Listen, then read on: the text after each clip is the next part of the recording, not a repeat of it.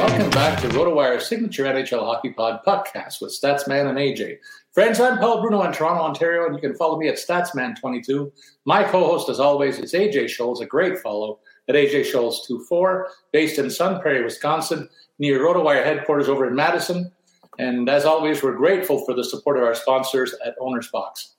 AJ, before we get on to talk about sports, I have to get this out of the way, but I don't know if you heard about the fact that Germany has a new chancellor. Is he irrelevant? I mean, probably a distant relative, not somebody that I'm very familiar with.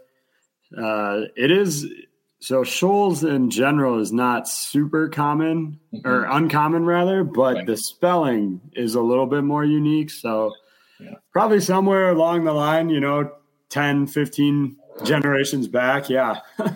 I was thinking, man, you could be in line for a significant gift at Christmas time if you do a gift exchange. Chris Kringle with this fellow.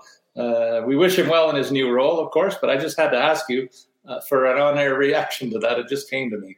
That's a great idea, though. I should hit him up. I'll send him some, Wisconsin cheese or whatever. He can send me some German beer. I like this idea, Paul. That's it, my friend. Always looking out for you, buddy.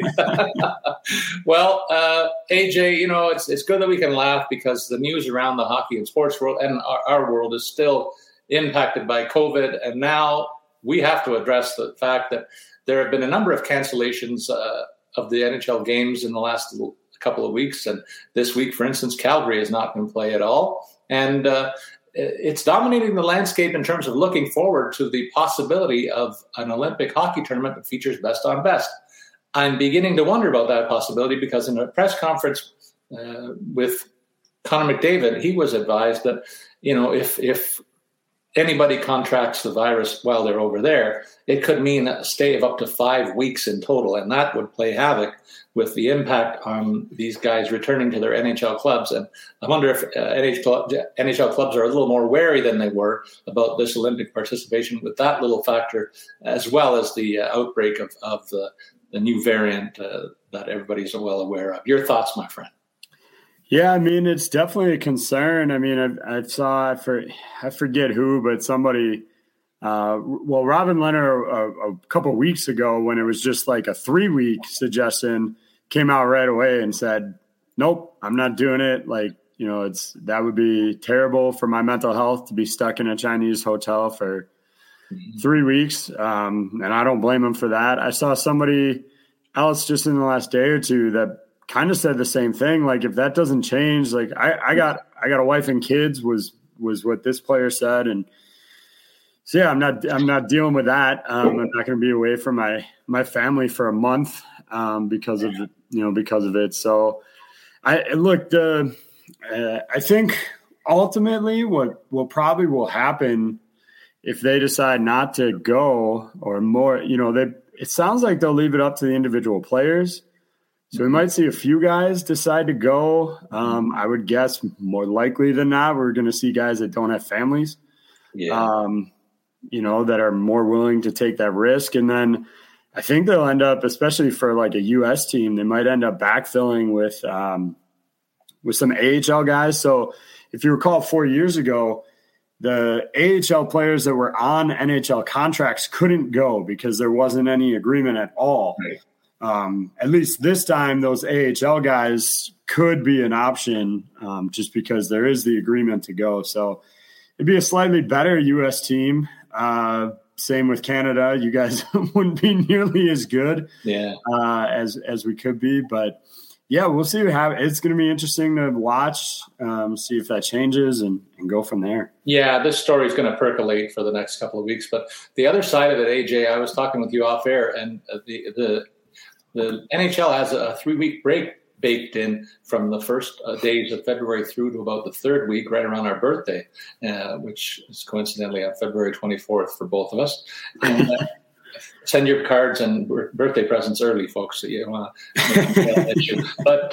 AJ, seriously, the NHL might take a look at filling those 3 weeks with some of the games that have been canceled and possibly stage all-star game of some sort to fill that gap. I could anticipate, because 3 weeks without hockey would be something to deal with here if the games don't take place in China. So a lot of possibilities, a lot of balls in the air still. So we'll just keep reporting on what the latest news is in that regard. But in the meantime, we have to relate a ton of news in terms of the rosters in the NHL being impacted by COVID and injuries, and how the deck has been reshuffled in each of the 32 cities. So without further ado, I'd like to get into that and review the 9th week in the NHL by talking about the Anaheim Ducks, partner.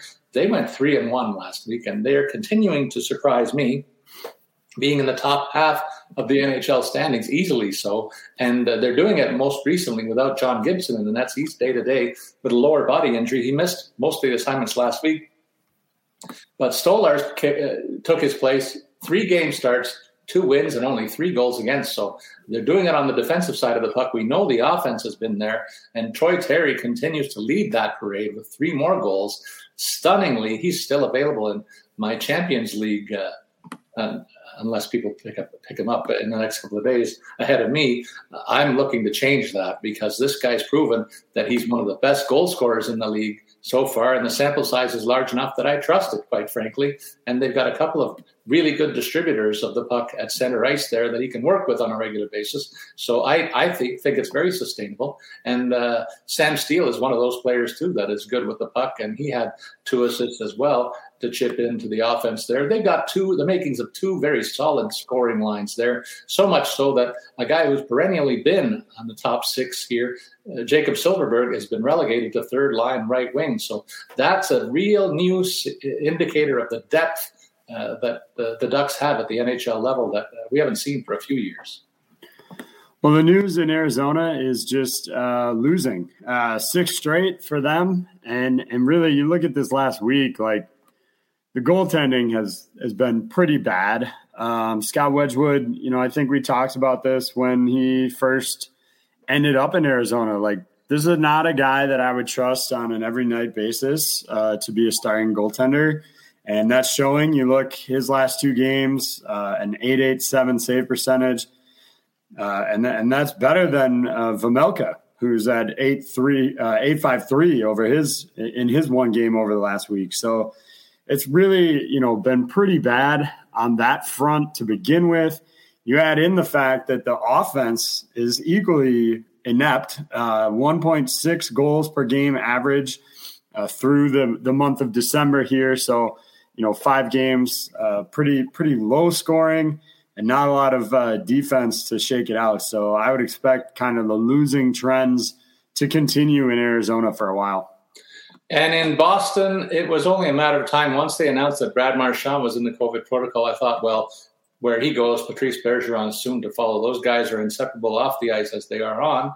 And sure enough, Patrice Bergeron is similarly in the COVID protocol. And you know that that's going to play havoc with their scoring lines. They set up very differently now going forward, with Charlie Coyle and Taylor Hall moving up to that first line alongside David Pastrnak. They fill in the second unit with Jake DeBrusk, who was in the subject of a lot of trade rumors and trade talk a couple of weeks ago. Now they're probably pretty glad that they retain him and can plug him into a scoring line situation here.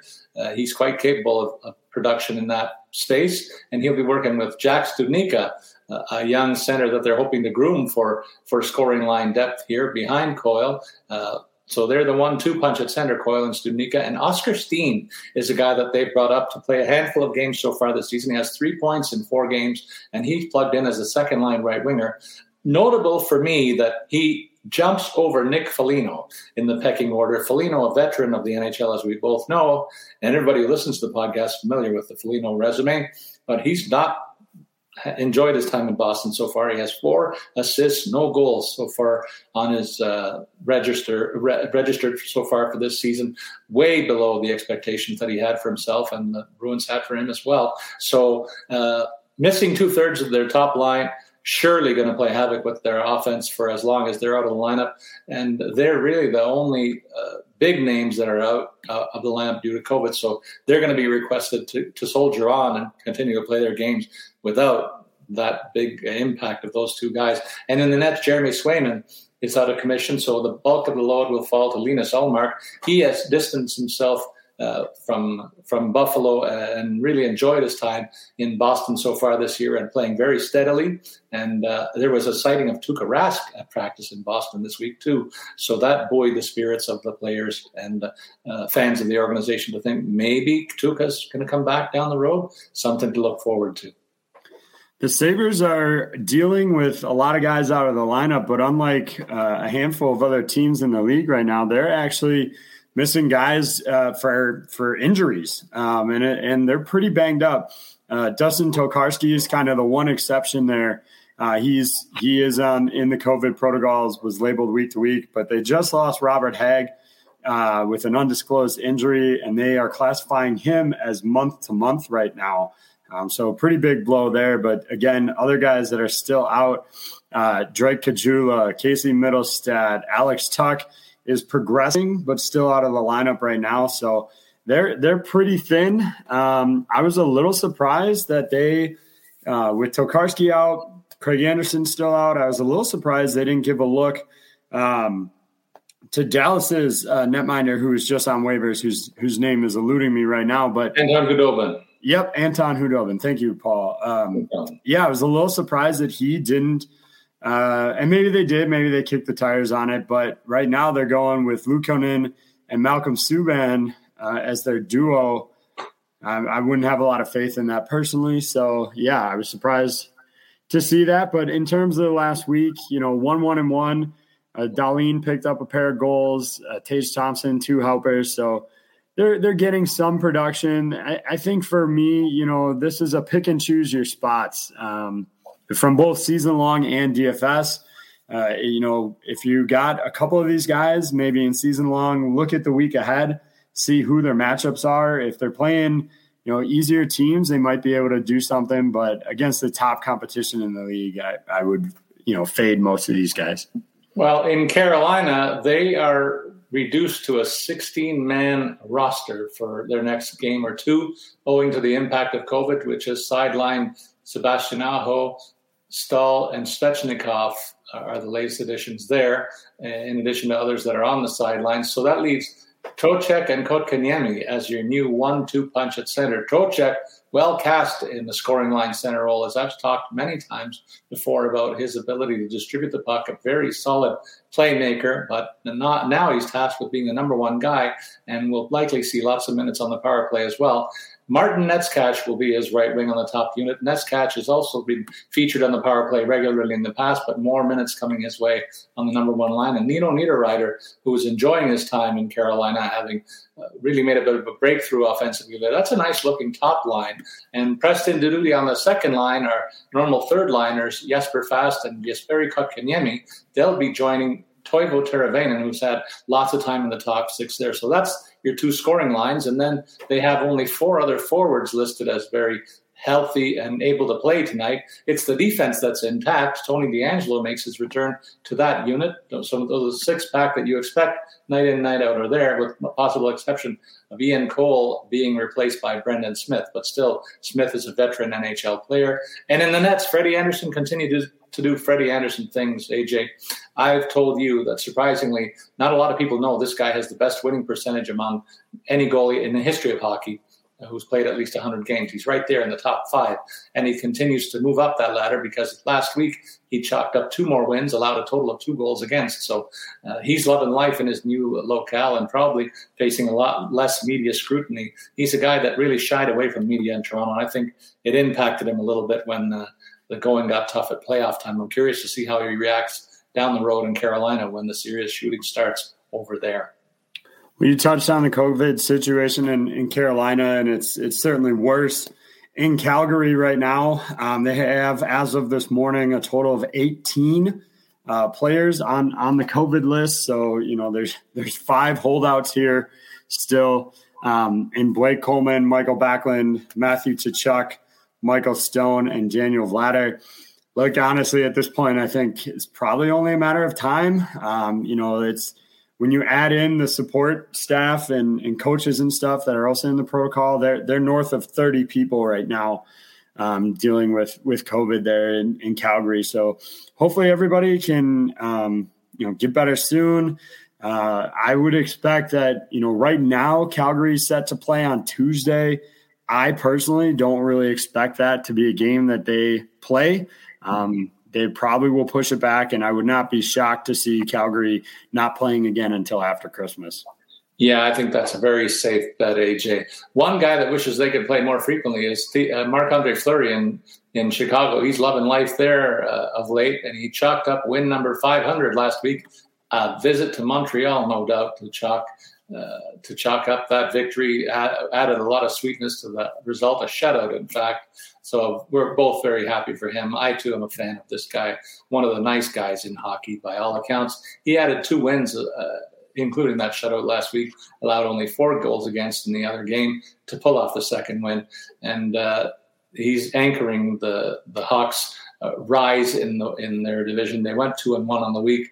Jonathan Toews has had a hand in a bit of a resurgence there too. Struggled to find the net earlier on, but added 2 goals last week along with 1 helper. And the partnership of Alex DeBrincat and Patrick Kane is something to see. I've watched a couple of their games last week, AJ, and man, oh man, it's must-see TV the way these guys look for each other. And they really, DeBrincat really, for a young guy, has formed a really strong sense of awareness out there with Patrick Kane, realizing that all I got to do is find an opening, and this magician will get me the puck.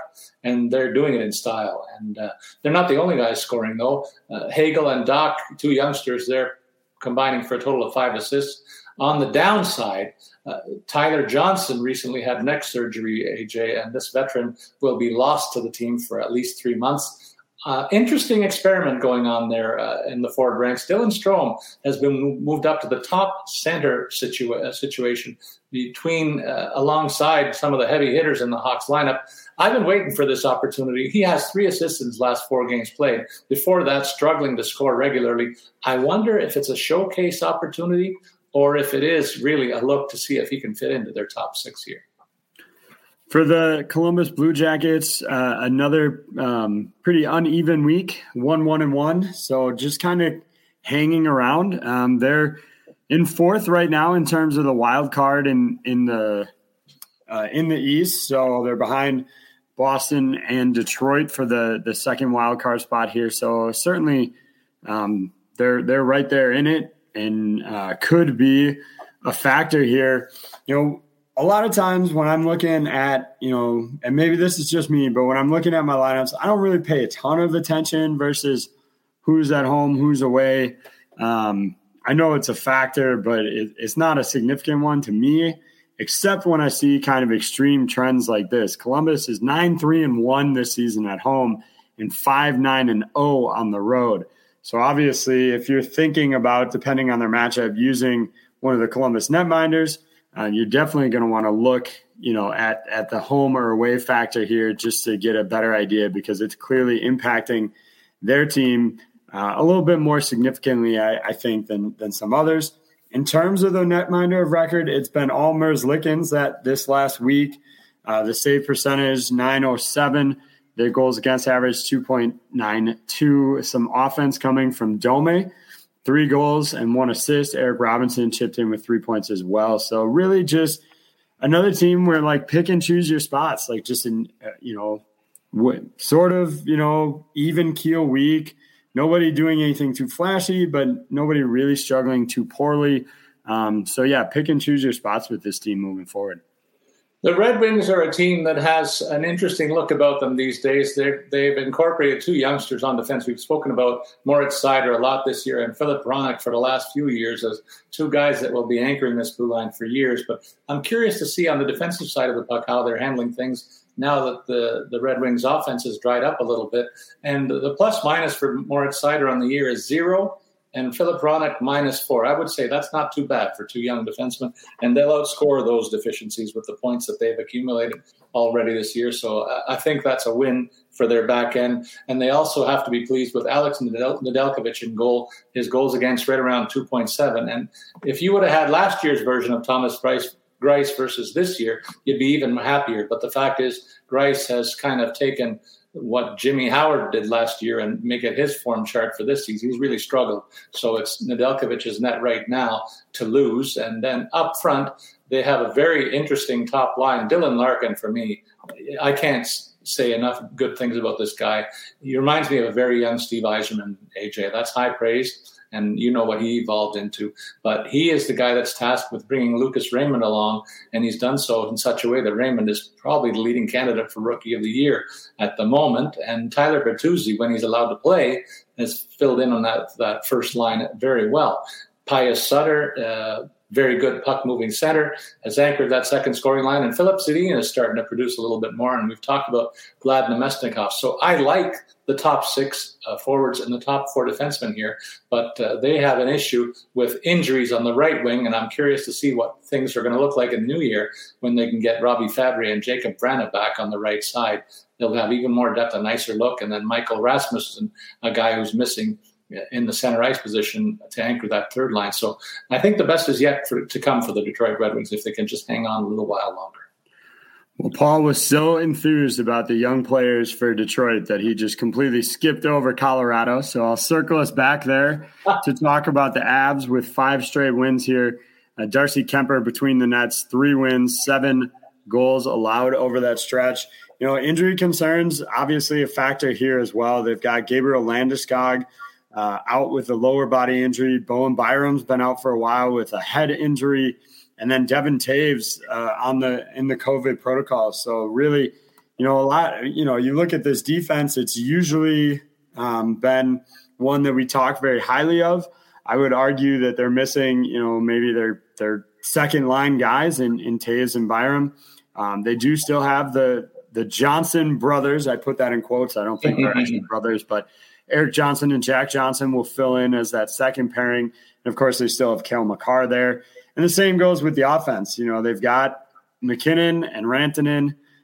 It'll be Andrei Burakovsky who kind of slides into that first line left wing role for the time being. And I think that sets him up well. It's obviously a good spot to be in.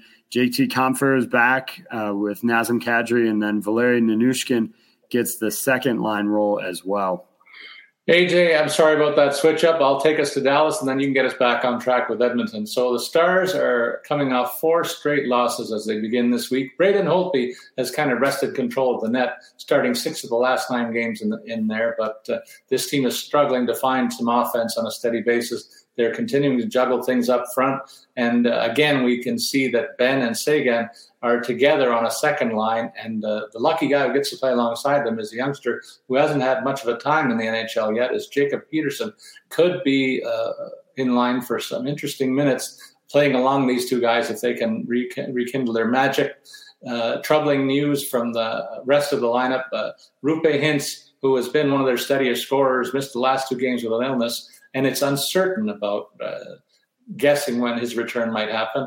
And news that was, quite frankly, expected from the beginning of the season.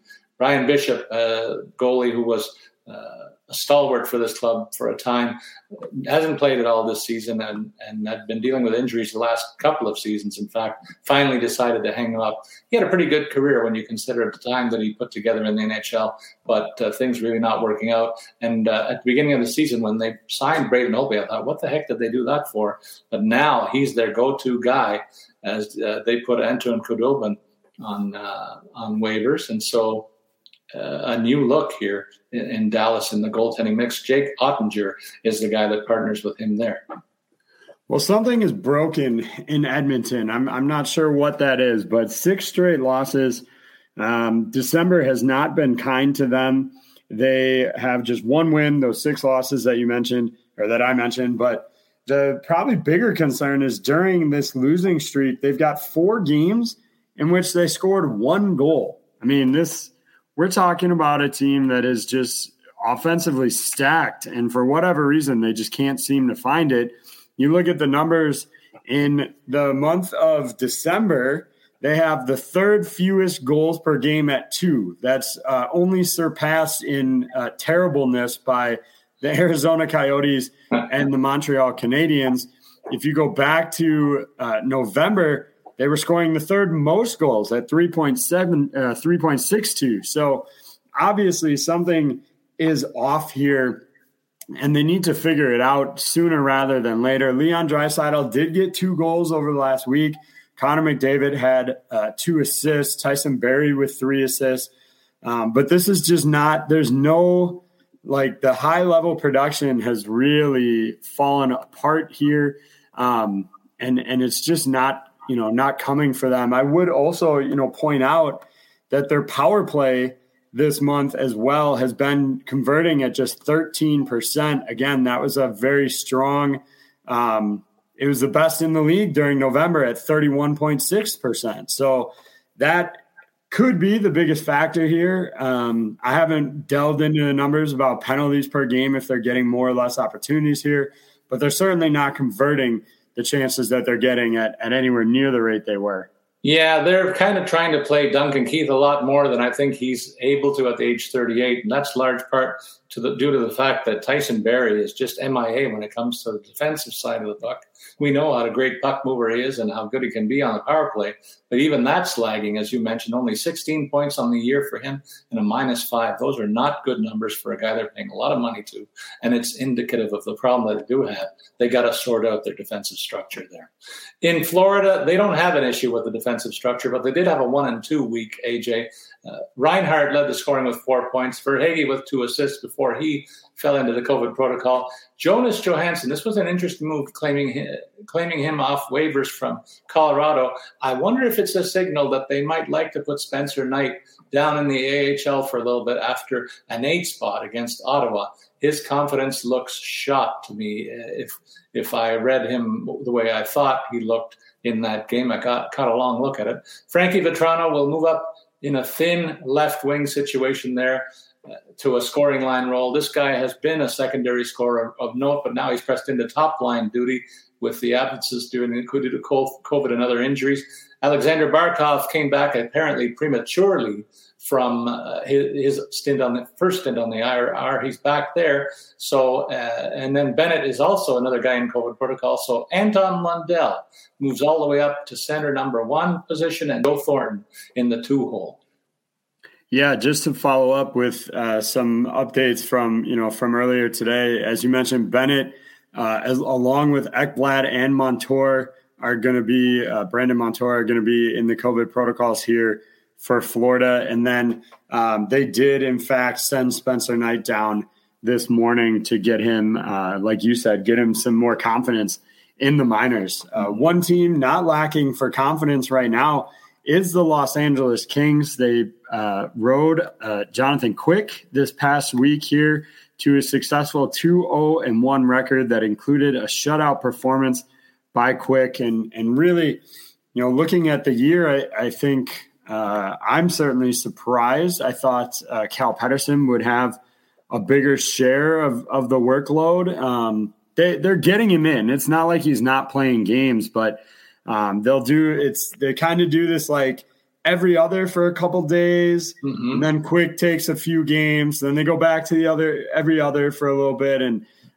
so they are still using Cal Peterson, but I really thought he had a chance to take over potentially as the number 1 here, and obviously that has not been the case. In fact, in his last 5 games, Jonathan Quick is undefeated in regulation. 3-0-2 is the record. 1.75 is the goals against average. So really getting strong production out of him. And then in terms of, the scoring guys, you've got Philip Deneau with a goal and 2 assists, Victor Arvidsson, 2 assists. It's interesting. These are guys that I'm sure their former clubs would like to have them. Montreal could certainly use somebody who had 3 points in 3 games right now. Nashville has been doing pretty well, but obviously you wouldn't turn away a guy like Victor Arvidsson if they could have fit him in. So, things are definitely looking up for LA, and maybe they can make a push here towards heading into the second 3/4 of the season. We're maybe a fourth of the way done here. Right. In Minnesota, the Wild went 1-2, but they're getting a lot of offense from guys that are not noted for that. Jordan Greenway, 4 goals and 2 assists in his last 7 games, now at the first line left wing position. They got a trio of defensemen who chipped in with a pair of assists last week in Dumba, Goligoski, and Spurgeon. And I throw John Merrill into the mix, 4 guys. So they're getting a lot of production from the back end.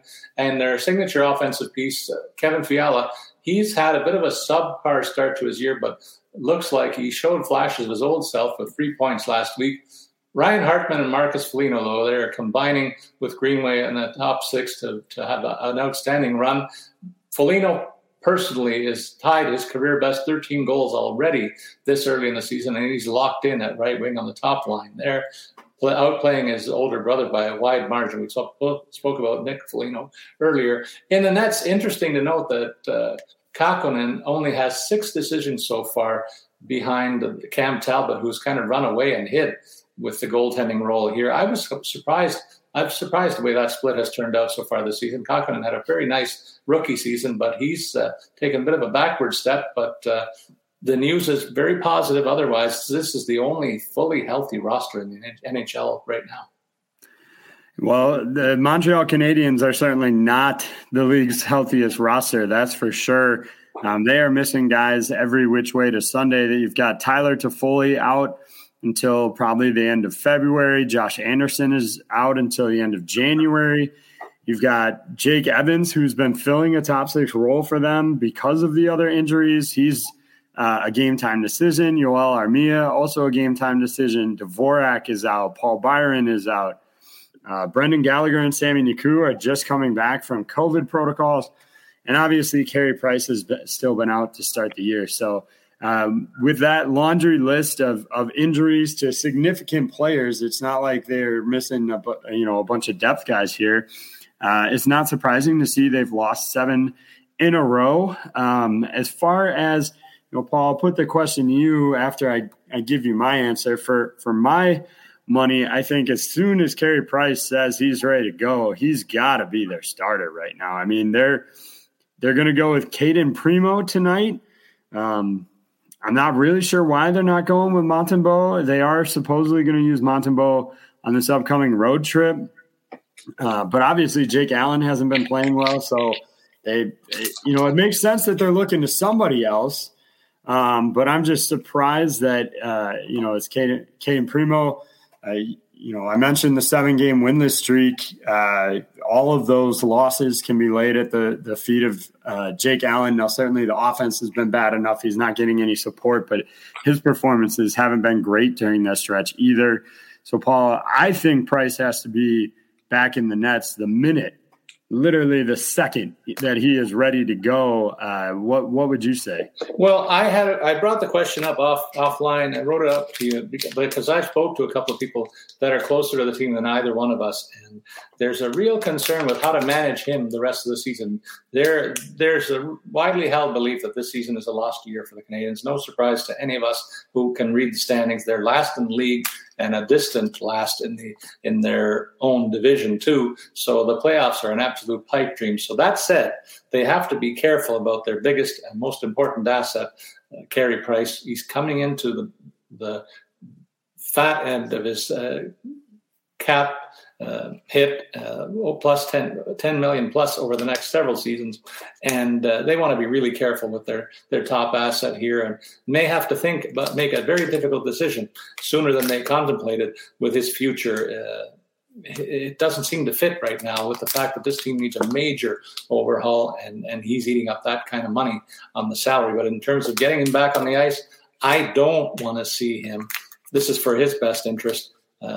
I assure you, in my opinion, I don't think they should overplay him over the last half of the season, given the landscape in front of them. This is not a very talented team, and he could face a lot of rubber, and he might not really be in tip-top shape to get in there as quickly as you and others might like to see. So that's my 2 cents. I'd rather they really be patient with their best asset here and let him call the shots in terms of how much he really wants to play in the second half.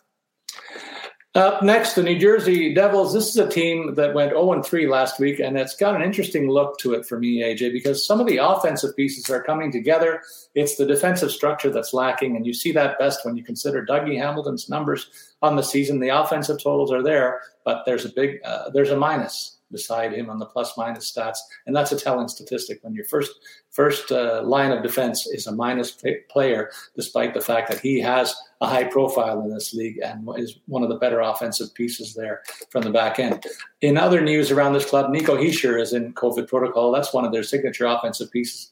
But to counter that, I'm happy to see Andreas Johnson locked into a second-line left-wing role, and he's cooking this year, AJ. He's got 19 points in 27 games, a career-best pace for him. So good news for him and fans of him when he was his time in Toronto.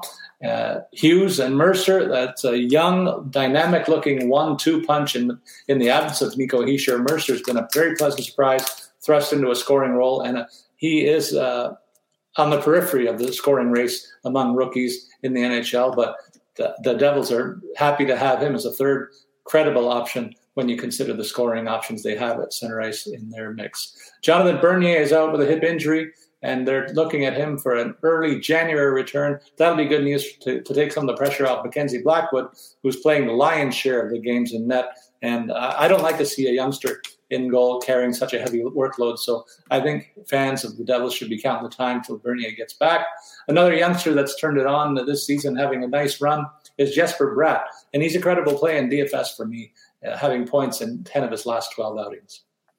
For the Predators, this is one of those teams that specifically for DFS that I would keep an eye on. They've got a number of players, 6 currently in the COVID protocols, and it's affecting the coaching staff. Their assistant coach was going to sub in as the head bench boss tonight in their game against Colorado, and now he's out too. So this might be one to keep an eye on in terms of potential cancellations, especially when you consider Nashville is scheduled to play 3 games in the next 4 days. That seems like a good opportunity to spread spread COVID if they're not careful here. So keep an eye on that one. Obviously, you're going to want to pull those guys out if they pull them out of your DFS lineups if they're not playing. In terms of the guys that are on the ice right now, UC Saros, I try and avoid making this a goaltender show, Paul, but right now UC Saros, you've got to talk about him. 2 wins, just 2 goals allowed in this past week. Eli Tolvanen with 2 goals and 2 assists. Trennan with 2 goals. So they're getting production out of some of their younger guys. And a lot of that has to do with, Ryan Johansson's been out on the COVID protocols for a few days. Mikael Granlund is another name that's out. Matthew Shane is dealing with an upper body injury. So some of the bigger name guys are sidelined right now. And so they are asking, Tolvanen's on a top line role with Luke Kunin and Philip Forsberg. Yakov Trennan's playing in the second line with Colton Sissons and Tanner Gignot. They're kind of shuffling things around. They've got a bunch of guys up from the minors to try and fill out the roster as well here. Fortunately for them, it hasn't significantly impacted the blue line. Ben Harper is out on the COVID list. But other than that, the big names, the Roman Josi, Matthias Ekholm, Dante Fabro, they're all still currently available for them heading into tonight's matchup with Colorado. New York Islanders are 1-2 in the past week, but I'm starting to see signs that they are turning things around, AJ. Over their last 4 games defensively, they got things in order. That has a lot to do with the fact that one of their workhorses, Adam Pelech, is back on the blue line. Ryan Pulock's still out, could return around Christmas. That's going to help big time here as they get their defensive structure back in place and healthy. Noah Dobson's taken advantage of their absence to run up some nice offensive totals. He added to them with 2 goals and 1 helper last week. Captain Anders Lee had 2 goals last week. Oliver Wahlstrom with 4 assists. Matthew Barzal is starting to wake up a little bit too. So that's been a big part of the offense kind of turning around with some of their signature pieces finally shaking out of a bit of a slumber. And Brock Nelson is back too. So with Barzal and Nelson, they have their familiar 1-2 punch back at center there. And in the nets, though, there's a bit of a concern that will linger as long as Semyon Varlamov still searching for his first win after only playing seven games. That's left the bulk of the load to Ilya Sorokin.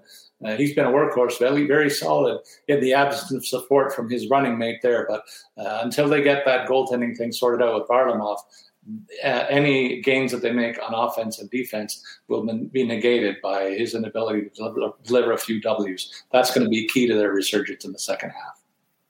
For the other New York club, the biggest concern is Artemi Panarin picked up an injury last night. Now they did classify it. Gerard Gallant last night classified it as a minor lower body injury, so that certainly could have him back sooner rather than later. But obviously his production this year has been pretty solid. I will say he is bogged down in a 5-game goal drought. 3 assists over that stretch, 11 shots, so decent, okay shot production there for 5 games. So I would expect him to break through sooner rather than later, assuming he doesn't miss any game action. And, from a Ranger fan perspective, there's little things here and there you can nitpick at, but when you're getting the bulk of your production over the last week from Kakko with 2 goals, Zibanejad with 3 points, Fox with 4 assists, Kreider with 3 assists, they're getting the production out of the names that you want to be producing. You have to feel pretty confident about where the Rangers are right now. But again, that Panarin injury will set them back, especially on the power play. Ottawa's up next for us, AJ. And when I was handicapping them at the beginning of the season, I thought this is a team that might surprise some teams this year if the youngsters do develop. And that's starting to take place a little earlier than even I forecast. They added another 2 wins in their only 2 games last week. And a big part of their success of late is starting to center around the goaltending situation. The tandem of Forsberg and Gustafsson giving them credible goaltending when Matt Murray failed miserably and others alongside him. They've settled on this tandem that we didn't forecast at the beginning of the season, but they may have found something here. Forsberg's been steady and taking kind of control over the net, but both of them are very capable of running with the situation. So it could be a win and you're in kind of deal, really, as they push one another. But they really took off when Brady Tkachuk came back in the lineup. He's done nothing but be productive offensively and the ultimate team leader as the new captain of this club. He had chipped in with 4 goals last week, and his running mates, Norris and Batherson, producing 4 and 7 points respectively. And it hasn't hurt at all that Thomas Chabot's playing his best offensive hockey over the last 5 games with 8 points in total. Connor Brown's become a bit of a footnote here, even though he continues to chip in steady offense. He's the steady Eddie of this team, but he's got a lot of offensive dynamos around him. Even Tim Stützle, we talked about his move to center a couple of weeks ago, AJ. It's really working out for him. He's got 6 points in the middle of the ice on the second line in his last 5 games played. And a surprise contributor in this mix is Alex Formenton, looking good as a surprise contributor from the left side on that second unit with 5 points in 6 games played for his own record. Another surprise in the last week has been the play of the Philadelphia Flyers, who went 3-0. They have seemingly turned things around a little bit under Mike Yeo here. And not, Vegas, that's a hard team to beat. Arizona, easy team to beat, but they were playing them on the back half of a back-to-back after beating Vegas. So I would call that a bit of like a trap game. And then they had the Devils, who can be good or bad depending on the night, in my opinion. So decent wins in the stretch. The production coming from Cam Atkinson with 3 goals, James Van Riemsdyk with 3, Claude Giroux starting to chip in. He had 3 points last week as well. So things seem to be turning around a little bit. They're at least, showing up for games. I mean, you look at some of these games that they lost in the lead up to, Alain Vigneault being fired. It's 5-7 to Colorado, 1-7 to Tampa Bay, 1-4 to the Rangers. It just doesn't seem like there was a lot of, push to really try and compete in these games. And we've seen a different Flyers team, I think, the last week or so here. AJ, at this point in every show, we take a break, and we'll tell our listeners that we'll be back right after messages from our sponsors for the analysis of the remaining teams in our award-winning DFS plays out of tonight's big schedule on RotoWire's Puckcast with Statsman and AJ. Hang around, folks. We'll be back right after these messages.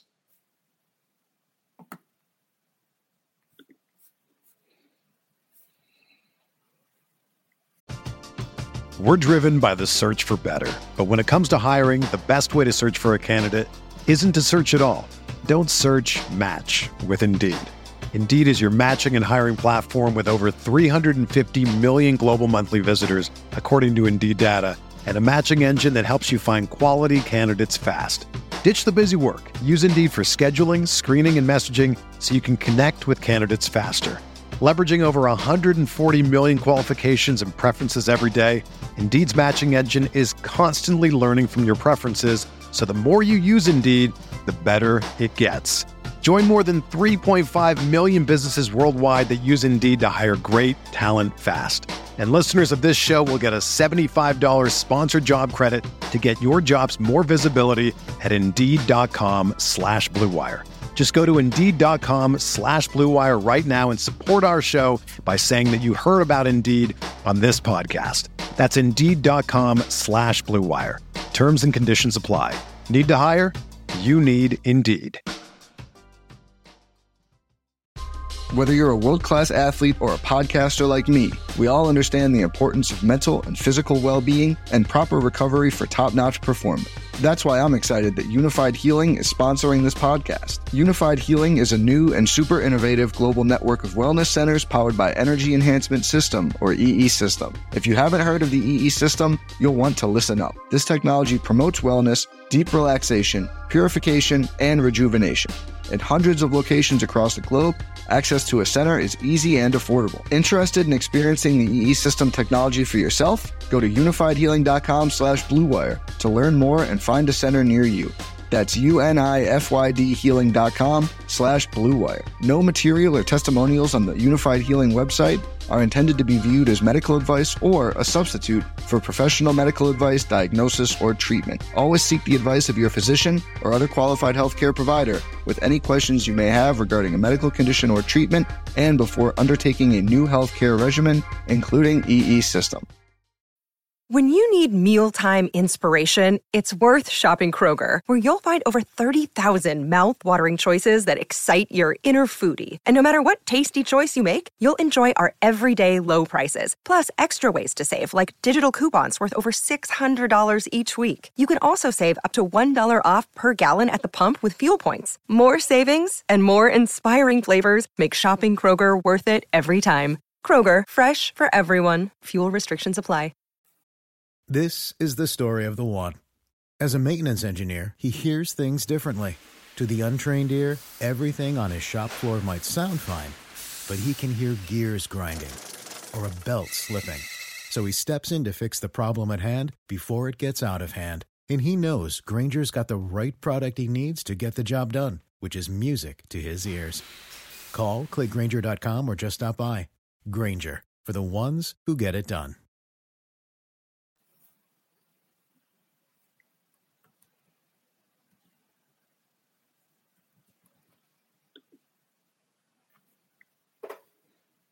All right, we're back. But before we get back into the Pittsburgh Penguins, I know AJ's pretty excited about the way they're going. I have to get you, partner, to talk about Owner's Box to our listeners, please.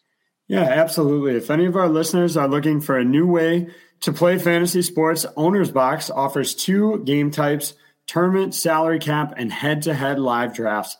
All new players will receive a $25 bonus when they deposit $10 or more on the platform. And be sure to check out Owner's Box's new Superflex salary cap game, a revolutionary new way to play fantasy football that brings a new strategic alternative to the traditional season-long formats and daily fantasy games. The Superflex salary cap format, available only on Owner's Box, removes the kicker and defensive position slots and focuses only on offensive players. Users will build their 9-player lineup while staying under the $50,000 salary cap. Large prize pools will be available throughout the season.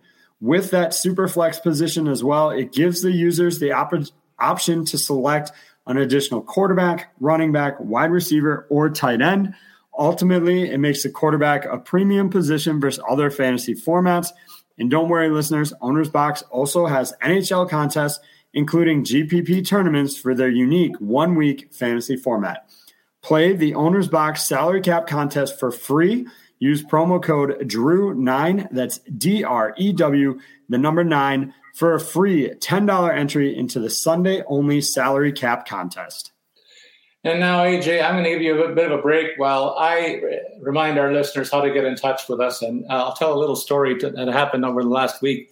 I watched a lot of hockey, as you do, and a couple of broadcasters caught my eye last week. One is Leah Hextall, the first female play-by-play announcer who's getting a regular run in the States with a couple of teams out west. And boy, AJ, I hate to say it, but I have to pan her and her effort. I did it on Twitter, and I was part of a firestorm there. A lot of people jumped on board. The critique that I had was that she was so monotone and so dry, with very little color and very little rapport with her sidekick analyst. Now, I don't want it to sound like a sexist thing, because here north of the border, we have a couple of outstanding people in the hockey broadcast that work on Hockey Night in Canada, Jennifer Botterill and Carolyn Cameron, who are just fantastic in the intermission on Hockey Night in Canada. And they know their stuff, and they're fluent, they're funny, they're entertaining and informative. They check all the boxes. But Leah Hextall is not it. And then the other guy that came in for fire last week is Jack Edwards, the guy that does the Boston broadcast. He's been there for years, and I have never seen such a blatant homer. And I took great delight in watching him call the game the other night when Vegas came into town and laid a beating on the Bruins. I wondered how he would sound, and he sounded just as I would have expected. He sounded like he was presiding over a funeral, much of that broadcast. So again, mentioning that on Twitter created some dialogue, and that's what we like to do, as well as answer your questions. So just to circle back to the message that we want to give at this point is we encourage you to send your comments or questions that you may have about fantasy hockey or even hockey in general. You can reach me at Statsman22, and you can reach AJ at AJScholz24. We'll be happy to share the questions that you might have on upcoming questions of our pod. And with that said, AJ, mentioned very quickly the Pittsburgh Penguins coming off 5 straight wins. Tell me how they're doing it. You must be thrilled that Crosby's back in the fold. But this kid Rodriguez is on fire for you guys. The Leafs had their hands on him for a little while, and I'm surprised that they let him go, given how productive he's been. Yeah, so the interesting thing I read about Evan Rodriguez of late is that when he was with the Penguins last year, like many players that play with Sidney Crosby, they try and get the puck to Crosby. I mean, that's natural, right? That's what you would try and do. But actually, Crosby came to him recently and was like, dude, shoot the puck. Like, you've got a really good shot, shoot the puck. And so I think that has led to his emergence there. I don't know what's going to happen when the Penguins get fully healthy. Gensel is obviously going to come back and play with Crosby, but I think at this point you have to consider leaving Evan Rodriguez there. So then maybe you put Malkin with Kasperi Kapanen and Brian Rust potentially. So it'll be interesting to see how these lines kind of shake out a little bit, but I do think Evan Rodriguez has shown at least me enough. If I were the coach, he's shown me enough to earn an extended stint on that top line with Sidney Crosby, even once they get back some of these other guys, in the wingers. In Seattle, it was a 1-2-1 week for them. Ryan Donato kind of leading the charge with 2 goals. Kelly Yarncroc, a goal and 2 assists. Jonas Donskoy with 2 assists as well. In terms of, the injury front, you have to look at the fact that Philip Grubauer left after the second period last night. That's a big concern for them. But I would say maybe not as big of a deal as some other teams around the league. Chris Driedger has looked pretty decent in opportunities this year. He gave up 1 goal on 6 shots in that game to Anaheim after stepping in. But when you look at his previous performances, he's coming into a game cold partway through the second. He was riding a 3-game winning streak, had allowed just 6 goals on 104 shots over that stretch. So I think they'll be able to weather this storm a little bit if there's a long-term injury to Philip Grubauer here. In San Jose, the Sharks went 1-2 last week, and Thomas Hertl scored 2 goals and 2 assists. He's been the subject of some early trade rumors, and I wonder if the Sharks fade out of contention, if they would consider listening to offers of one of their signature pieces that's been at the front of their offense for the last several years. Timo Meier's another guy that's factored into the top 6 regularly, chipped in with 2 assists. Leaf cast-off Barabanov contributed 2 more assists. He's loving life in San Jose, becoming a regular contributor, making a case for top 6 minutes himself. In the Nets, another former Leaf, James Reimer's been very solid in the Nets. Look at the numbers: 199 goals against, 93.6 save percentage for just over $2 million this year. And next, for the 33-year-old netminder, very happy for this guy. He just turned in his 400 career appearance, which is a milestone of sorts for goalies. In other news around this club, another guy that I'm high on is a local guy, Mario Ferraro, is a defenseman that was scoring regularly at the beginning of the season and leading the league, or one of the league leaders in blocks and hits. He's still doing a lot of the latter, but not so much of the former. No points in his last 10 games played. If you've got him in season-long play though, and the hits and block shots are an impact still, I'd say keep holding on to him, because he's now playing alongside Brent Burns, and that could be great news as the part of the top pairing there. If you predicted that in the last week Charlie Lindgren would go 3-0, you're full of it, because I don't believe anybody predicted that. Has looked great. I mean, to be perfectly honest, 9.55 is the save percentage, 1.33 is the goals against average. The one other game, they played 4 games last week. John Gillies got a look, had an overtime loss in that one, a decent performance by him.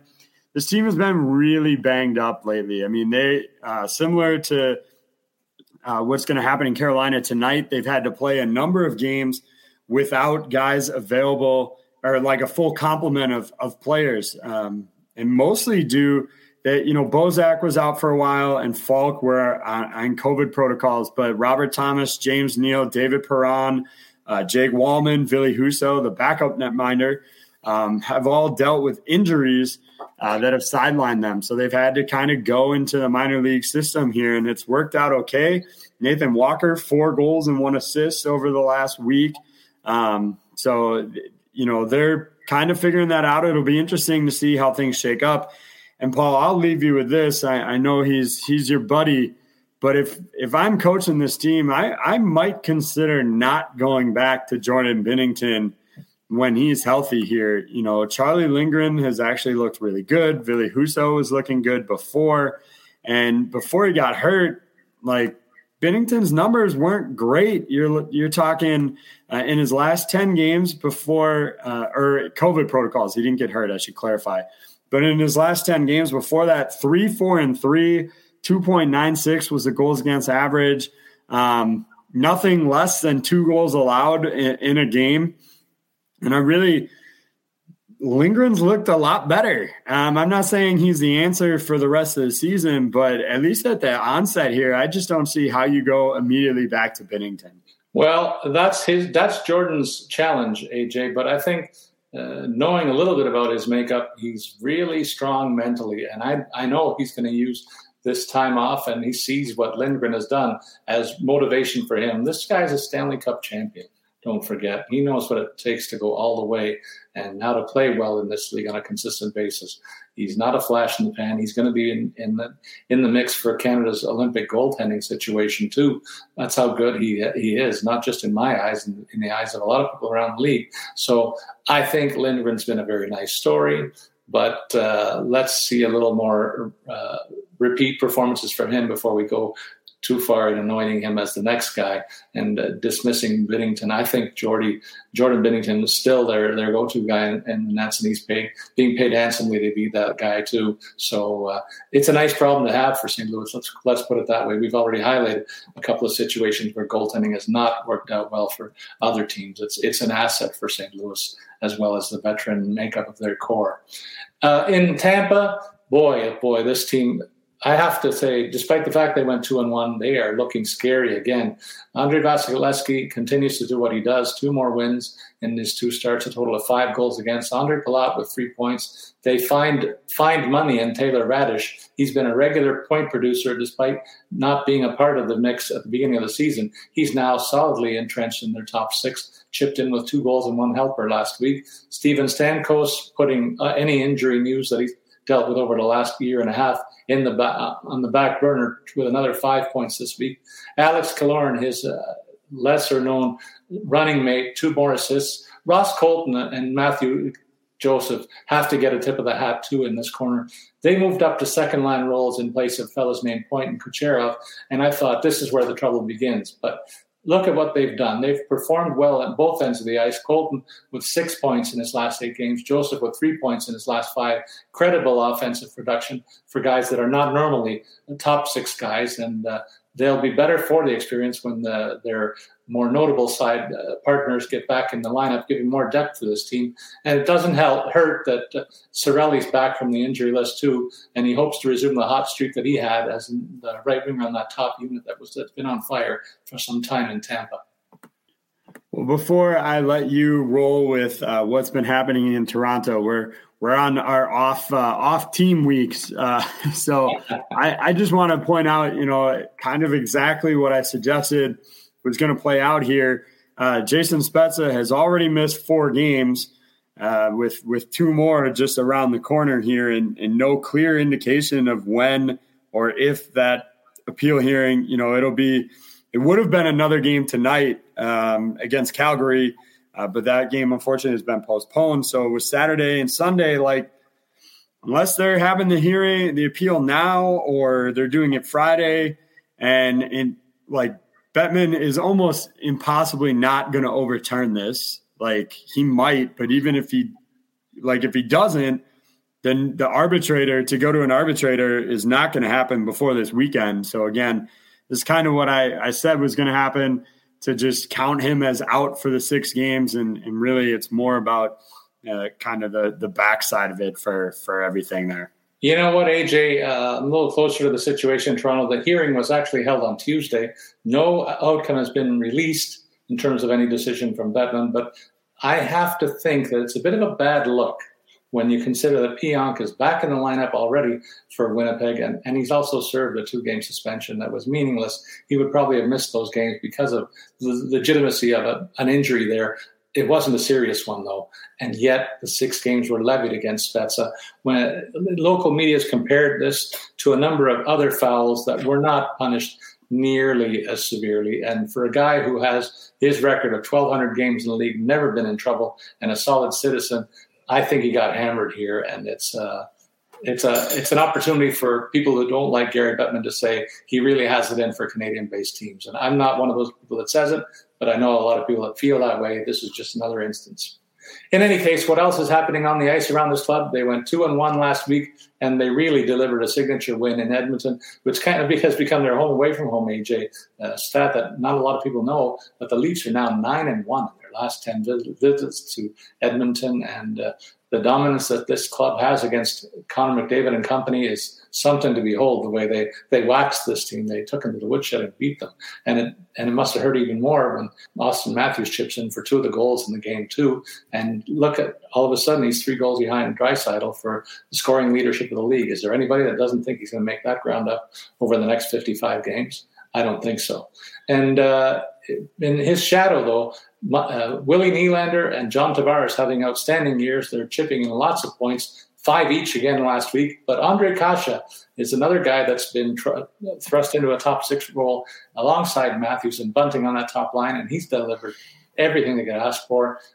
Cheap add-on in terms of the free agent signing that he was at the beginning of the season. 2 goals and 3 assists to his ledger.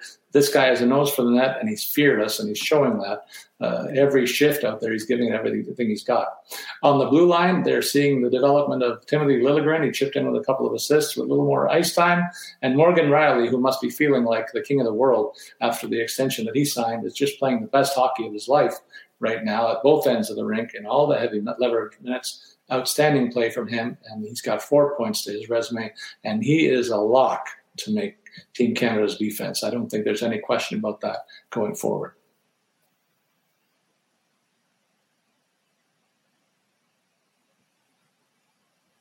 And up next, AJ, the Vancouver Canucks. 5 straight wins for the Van City club. Bruce Boudreau coming to town, and he's coming in hot as their new coach. And things couldn't be happier for the fans of that base that struggled through most of the season. They're getting outstanding goaltending from Thatcher Demko with 2 wins and 4 goals against in those 2 victories. But it's their offense that's coming in gear. And the best news of all is Elias Pettersson is starting to wake up with 2 goals. Nils Höglander chipping in with 2 goals. These are 2 guys that are highlight reels waiting to happen. Bo Horvat shaken out of a long scoring slump with 2 goals and 2 assists. Quinn Hughes, ditto for him, 4 assists on the back end, looking again like one of the more dangerous offensive defensemen in the league. Tyler Myers chipping in with 3 helpers. It wasn't so long ago this guy was a 40-point guy. He hasn't looked like it for the last couple of years, but he did look like it again last week, and that's great news for Vancouver. JT Miller has been outstanding in the absence of performance from Horvat and Pettersson. He added 3 more goals to his totals this season. And Connor Garland, who has to be, I think he's got to be secretly Bruce Boudreau's favorite player. He's just playing all out. He's just given it everything he's got. He's one of those guys you love to play on your team, but hate to play against, in the mold of Zach Hyman, and the fellow in Montreal, Brendan Gallagher. These guys are guys that are birds in the saddle, but Connor Garland's another one, and he's putting the puck in good places with great regularity once again. So good news all around for Vancouver, and I'm looking forward to the game on Saturday night when they face the Maple Leafs. Should be a good one. Well, in the desert, good golly, Max Pacioretty. I mean, holy moly. Since he's been back from injury, he's played in 9 games. He's got 10 goals plus another 6 helpers. 5 of those points coming with the power play. And even if you take the first 2 games of the year that he did play in, he put up 3 points in the season opener. So really, he's only failed to get on the score sheet in 1 game this year. And more often than not, looking at, his production, more often than not, they've been multi-point games. So yeah, getting Max Pacioretty back has been huge for them. He's carrying everybody along with him. Mark Stone, 6 points in the last 3 games. Chandler Stephenson in his last 2 games has 7 helpers. 7 helpers in 2 games. Like, it's just insane. Alex Pietrangelo, 4 points there as well. And really, they are putting it all together right now. It will be interesting to see how they might shuffle the deck here if they get back, or when they get back, either Nolan Patrick or Jack Eichel. But certainly right now, it doesn't seem like you need to replace Chandler Stephenson from that top line. But, how do you not put Eichel there? So we'll see what happens. But this is a team that is heating up and doing everything they can to, make sure I have to eat crow at the end of the year for saying they weren't going to make the playoffs. Yeah, but you're looking good for a while there, Sue. So you had me looking at you with a Spockian eyebrow until now, man. But like you said, I think that the Vegas team is going to be one that we'll watch in the second half, one of the better teams on paper, and it'll be interesting to see how Eichel fits in. The last club I get to look at is another club that is one of the top teams in the league in the last few years, and they're looking like it again in Washington, even though they only went 1-1-1 last week. Nick Backstrom returned to the fold. Didn't miss a beat. He looked great on the power play the other night. That clicked for another couple of goals. Lars Eller has been a great support for the center position here as a third-line guy. He moves up in the absence of the 2 named guys there that we're used to seeing. Picked up 3 goals and 1 assist last week. The machine that's called Alex Ovechkin picked up 5 more points, and last night tied the all-time record for most power play goals by a man in his career with his 274th. TJ Oshie comes back to the lineup and chips in with 3 assists. So the big names are firing. Connor Sheary, a guy that you know a lot about, has jumped over to the other side from where you're concerned, chipped in with 4 more points to this team. On the downside, though, they get one center back and they lose their other signature guy, Evgeny Kuznetsov, now in COVID protocol. And compound that, Tom Wilson has missed the last 2 games so far with an upper body injury. There's not much more that I know about that, AJ. And then in the nets, I can report that Samsonov has started 10 of the last 13 games in goal. Another bit of a skew in the goaltending mix that I didn't foresee. Vitek Vanacek, who was a hero for these guys last season, has kind of become a bit of an afterthought with Samsonov running with his success of late. Another guy to watch here, I know Oshie returned last week, but they're bolstering their right side with Daniel Sprong getting more minutes on a scoring line situation. It remains to be seen if he makes the best of the trial that he's giving here, but it's a real good opportunity to play with some of their signature players. So that's a player to watch going forward. The big news out of Winnipeg has to obviously be the injury to Blake Wheeler, that they're talking, weeks, not days, in terms of his knee injury. Has not been put on IR yet, but I would certainly expect that to happen here at some point, given that timeline. And they've shuffled the deck pretty significantly in light of that. They're going to move, at least initially, they're going to move Paul Stastny all the way up to the first line on the wing, playing with Mark Scheifele and then Nikolai Ehlers. And it'll be Kyle Connor with Pierre-Luc Dubois and Evgeny Svechnikov, not to be confused with Carolina Svechnikov. They are going to give that a try. I just have never been sold with their utilization of Paul Stastny as a winger. And we've talked about this probably ad nauseum to, some of our listeners here. But, Stastny in his last 7 games, no goals, 3 assists, 14 shots on goal, which you'd like to be a little bit higher there. I just don't love it. And I think they would be better off having him as a third-line center. If they're looking for something, I don't know what sort of assets they have in their minor program, but they definitely, in my opinion, need to go out and get some wings heading into the trade deadline here, get some better options so that they can have Paul Stastny anchoring a good third line rather than playing with, depth guys on a third line or having to play the wing. You know what, AJ? I'm going to agree with you in spades there. From the get-go, I thought the acquisition of Stastny would be one where they really solidify a third scoring unit with him at center. He'd been a center most of his career until this point and has really kind of struggled whenever he's been put on the wing, except for a couple of brief flashes where he's been in fits and starts in the score sheet, but not with any regularity. I'd like to see him back at center and see other teams having to face a 3-headed monster, the likes of which I don't see when I look around the NHL landscape. It's a luxury they refuse to put in place. I don't get it. I don't understand it. And maybe now's the time that they should rethink that situation. In any case, that concludes a very busy look at 32 teams and the impact of COVID on the rosters. We really thought that it was time to look at a roster reset for the clubs as a real focus for today's show. And now we'll switch gears into the other portion of our show, which is a regular contribution that we make to try and get you, our listeners, to win money in the daily fantasy sports space on FanDuel and DraftKings. So without further delay, I'm curious to see what AJ has in store on DraftKings for his play tonight. Yeah, absolutely. So, Paul, I'm generally a little more shy about touting wins on social media, just because when I put a dollar lineup in and I win $1.50, it's not tipping the scales too much. But last night I did have a dollar lineup bring home $20. Nice. So gotta like that. Took 22nd, I believe, in DraftKings main, their hip check, their main $1 GPP there. So we'll see if we can do that again tonight. I'm going to start by looking to Steven Stamkos, who we've talked about on this show on DraftKings, his recent run of form and how good he's looking. You mentioned Ottawa looks better. And I agree, but I think this is an angry Tampa Bay team that just got embarrassed last week by Ottawa to the tune of a 4-0 loss. Mm-hmm. So I think this offense is going to be motivated to go out there and really put a licking on the Senators tonight, and I think that will mostly have to come, or at least be driven, by Steven Stamkos here.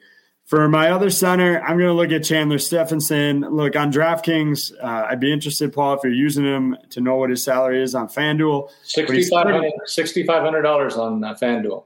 So, yeah, that's a huge discrepancy. You're talking about $3,900 on DraftKings, and it's almost just begging you to use him tonight. They're playing New Jersey, who's been leaking goals their last several games. And at that $3,900 price tag, you can easily fit him in alongside Matt Pacioretty for $8,800 and Mark Stone, who's a pretty conservative $5,500 as well. So you get that whole first line without really having to break the bank. Pacioretty is the big hit there. But, I mean, you look at his fantasy points per game this season, it's 24.9 on DraftKings. Like, it's insane. I think you got to try and do your best to get him in. You mentioned Connor Garland. I like him going up against San Jose tonight. He comes in at just $4,400, rounds out my wing positions. For the utility spot, I'm going to look at James Van Riemsdyk at $3,300 tonight. A cheap option. The Flyers are going into Montreal. We talked about how bad Montreal has been this season, and they are really, really struggling. I think this is a good chance to maybe capitalize on some of these Flyers guys, including Van Riemsdyk, who plays on what's a third line, but he also is on the top power play unit. He's got 4 points in his last 3 games, so he's on a heater right now. Defensively, I'm going to go to a pair of Carolina guys. A little unique to use both guys here, but Tony DeAngelo and Brett Pesce are supposed to be back from COVID protocols tonight. They'll be playing at home against Detroit.